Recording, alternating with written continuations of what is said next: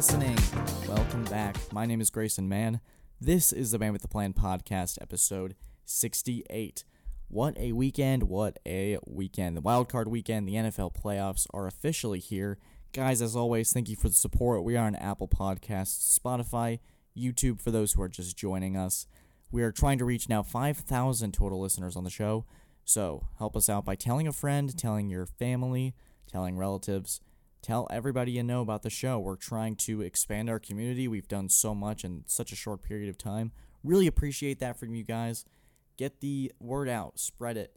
Especially if you're on Clemson, go to campus. Tell your people in class if you need a podcast to listen to while you're walking to class and stuff like that. Especially at this time of year when there's so much stuff. You're figuring out how can I figure out this stuff in a way that isn't over-explained. Like, let me be that source. Let me be that voice for you. So today we're going to talk about 4 of the NFL wildcard games, and I think I'll probably bring on a guest to talk about it on later in the week, but I'm not entirely sure on that yet. Stay tuned for that. We might preview divisional games. Might bring on JM Live, but I'm not sure. So the wildcard weekend was great, but we're going to talk about 4 games because we had a mix of close games, a mix of blowouts, but I think 4 games really cover what this weekend was about. The Cowboys game, Bills and the Patriots, the Bengals, and then we'll finish it off with the Cardinals and the Rams that just concluded as I'm making this podcast. Ready to go. So the conversation surrounding Dallas and San Francisco and with the Cowboys, it's always going to be contentious. It's always going to be something. The conversation will forever dominate the ref and all of that was a big mistake, but I think Romo explained it really well. Is that Prescott needed to hand the ball to the ref, so let's just get that out of the way. But what I take away from this game, and what I take away from a lot of these Mike McCarthy-led games, and I think this is a really interesting look for 2 people. You have on one side Jimmy Garoppolo, and another side Mike McCarthy.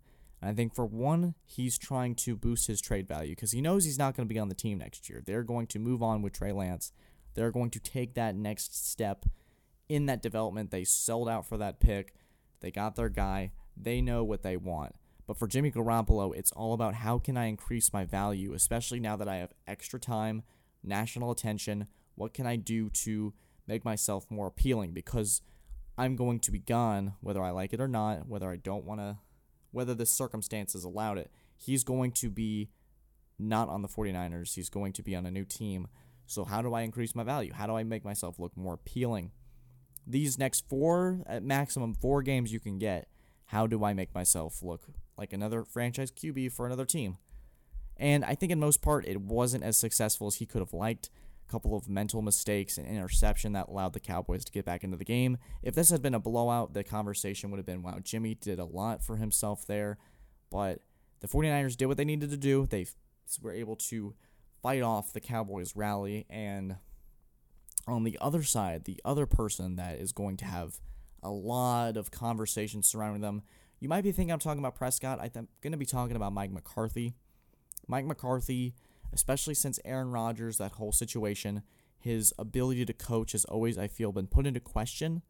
And for McCarthy, it's been clock management, just these basic, smaller details that he never really seemed to hit that I think Aaron Rodgers was able to mask for him. And I know that I'm always really hard on Aaron Rodgers, but I think Mike McCarthy, overall, the little things, he can really get a team, he can build it, he knows who can play football and who can't, but I think for him it's the smaller details, down and yardage situations, clock management, timeouts, certain plays at the right time, just those little details, the extra little pieces that involve being a head coach, I don't think he's the greatest at.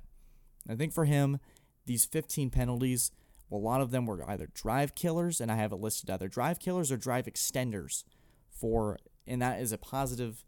That's not even a positive. That's a negative on both things, because you had at one point, I think 2 or 3 false starts in a row that gave Prescott a 3rd and 8, I think a 3rd and 20 or something like that. And then one of them was 2 5-yard penalties that extended the 49ers drive when they were trying to get the ball back for Dak. And those are crucial in that time, because you're looking at it now from a certain angle where the Cowboys ran out of time and the game was over. And if you had that extra 15 seconds, or maybe even 40, where you have a penalty not occur, you're able to, open up the playbook, which there was those first 3 plays in that potential game-winning drive that the Cowboys built up. They had 3 straight really great calls. They had a hook and ladder, a screen to the sideline, and then I think they hit something over the middle of the field. I'm not entirely sure, but they were able to get Dak Prescott and the Cowboys in a winnable position. We don't know if they would have won it if they had that extra time and that extra play, but it's those little things, those details, the Randy Gregory almost just bear hugging that guy. The little things matter, and the little things killed Dallas in the end. And I think for McCarthy, that's not a good look for a team that is as talented as this Cowboys team is, with Micah Parsons, Dak Prescott, Ezekiel Elliott, Tony Pollard, Amari Cooper, CeeDee Lamb, that offensive line, Trayvon Diggs. I know a lot of y'all like to bag on him, but I think he's still a pretty great corner. But the little things killed Dallas this weekend. And I think that if they were able to get over this hump, and the 49ers are a tough first-round matchup. This isn't like them losing to the 9-8 Eagles or something like that. This is a really good 49ers team with a lot of talent. So we'll see how they look with Nick Bosa coming up, going against Green Bay.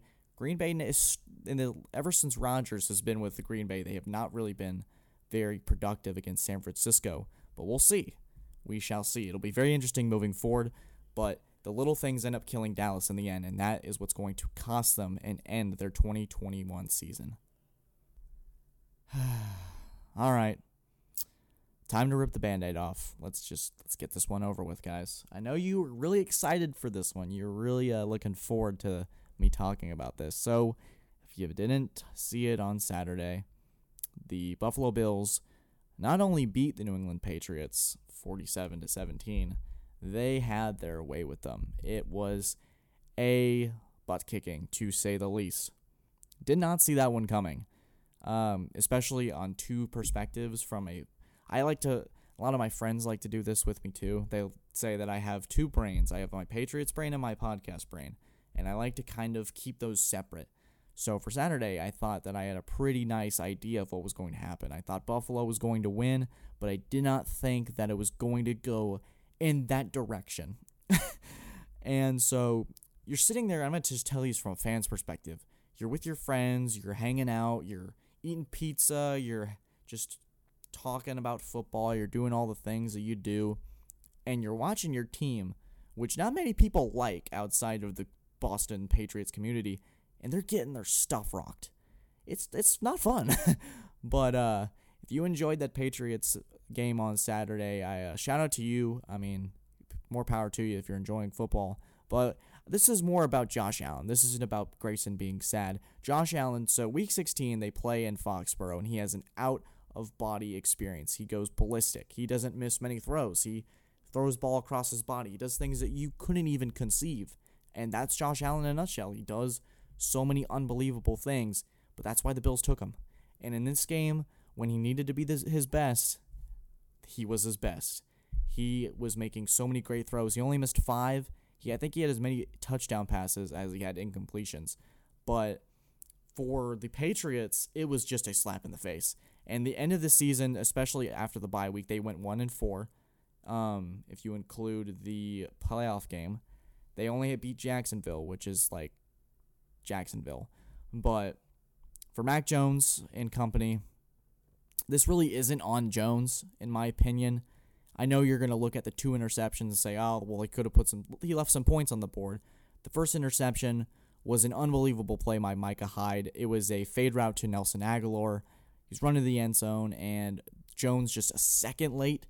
And on the second one, it was tipped after Hunter Henry. It was a contested catch. So it wasn't anything head-scratching. It was just the wrong place and the wrong time. He was able to show some fight and bring them, and not they didn't get embarrassed in the second half. They were able to put up a fight.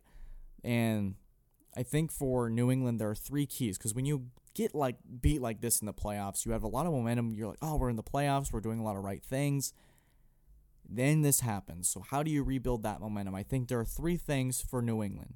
It's number 1, they need a true number 1 wide receiver. They need a guy that can separate, that Mac Jones can go to and make a difference. There's 5 offensive players that I think worked for New England that can be a part of this thing moving forward. Then 1 in specific that I have hope for. So it was Kendrick Bourne, Jacoby Myers, Hunter Henry, Ramondre Stevenson, and Damian Harris. And the one I have hope for is Jonnu Smith because he's very talented, and I think if they can utilize him in the right way, it'll be great for them moving forward. And I think they need speed at linebacker. I think that they need to be able to build against Josh Allen. And I think having Jonathan Jones, and my third point is corner depth, but having Jonathan Jones out hurts. It's a really bit of a struggle to have practice squad corners out there against Josh Allen. So it's more of a balancing act. Can they re-sign J.C. Jackson? Can they potentially draft a guy like Sauce Gardner, who could potentially fall later in the first round? That could be something to look out for. But for Buffalo, this was a huge win, not only for the 20 years of anger that they've probably had deep-seated into them, but I think for Allen, just the struggles against Belichick, especially not these last couple games, he's been able to write off that narrative and playoff and big games in general in the snow and the cold. There was a stat that he struggles. Well, that's been thrown out the window. Can they ride this momentum into KC? And I guess we'll talk a little bit about Kansas City and Pittsburgh for a second. Kansas City was caught looking ahead, I believe, in that first half where it was a little close, and they ended up pulling away. It was like 28-7 at the end. But for a while, Pittsburgh was in there. If they could have put together some drives, this could have been really interesting. But I think that the Steelers' offense was not capable of doing that. But the Steelers' defense was able to keep them in that and get pressure on Mahomes and allow him to miss a couple throws. If Buffalo can do what they did to New England, this Kansas City game against Buffalo would be very, very interesting because I think Kansas City has some holes that I think Buffalo could exploit, especially with Josh Allen. If he continues this momentum, this could be a very, very fun playoff game. But that's for later. I'm going to save that for later. So when I return, I'm going to first sob for a little bit after talking about the Patriots losing. I'm going to talk about Cincinnati getting their first playoff win and what it means for Joe Burrow. And then we're going to talk about the Cardinals and the Rams. What went wrong for Arizona, and can the LA Rams put up a fight against Brady and the Bucs? My name's Grayson Mann. We'll be right back.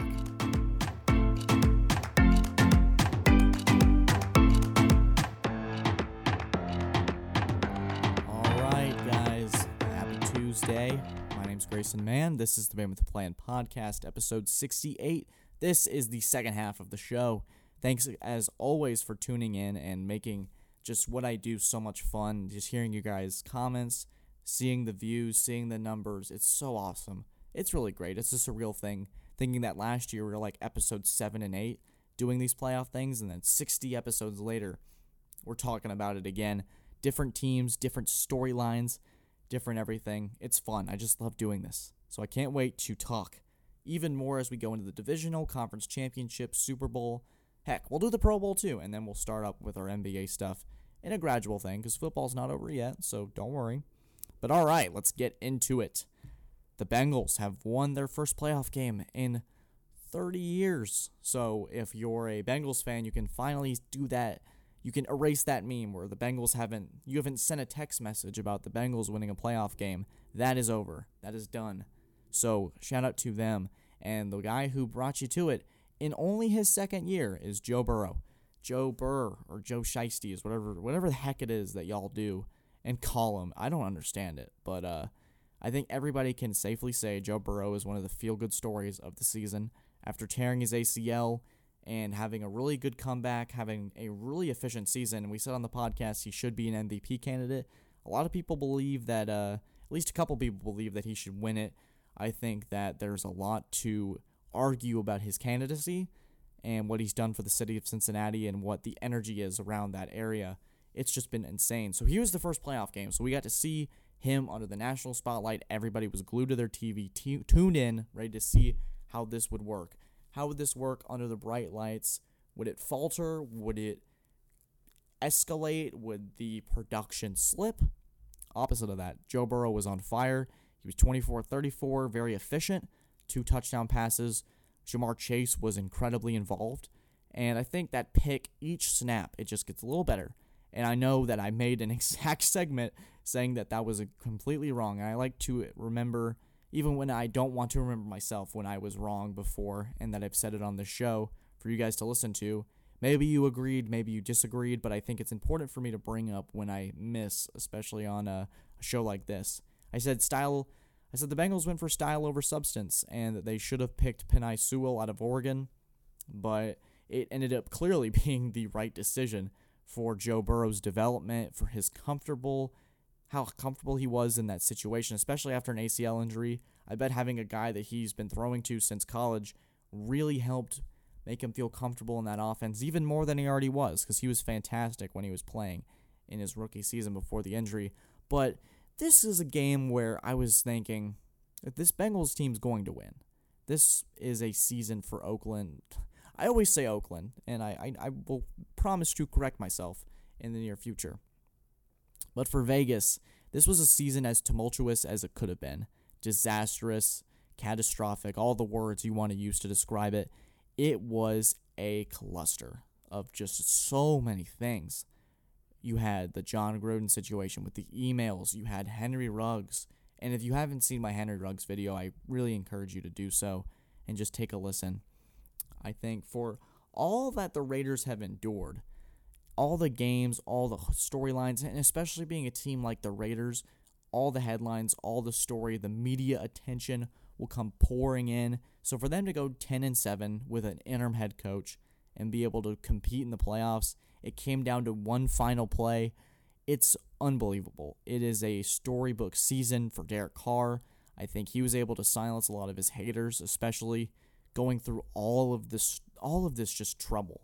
It was unbelievable. I'm so happy they were able to have that experience, especially being a Renfro fan. I think that Las Vegas, see, got it there. I think for Las Vegas that they weren't necessarily rattled, but I think that their just magic had to run out at some point. And I hate to use the word magic in a season like that where so much happened, but they're able to overcome a lot, and I'm really happy that they got to be in the big dance. They got to say, hey, even after everything that happened, we were able to make something special happen this year and make the most of it. And they made the most of their opportunities. Derek Carr did all he could. I think for Bisaccia, if he gets his chance, I think the players really rally around him and love what he does.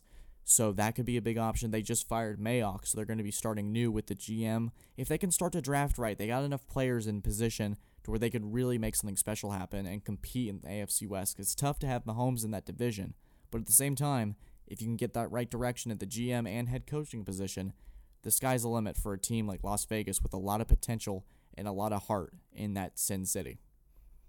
Okay, so now we're going to talk about the final game before we wrap up the show. Cardinals and the Rams.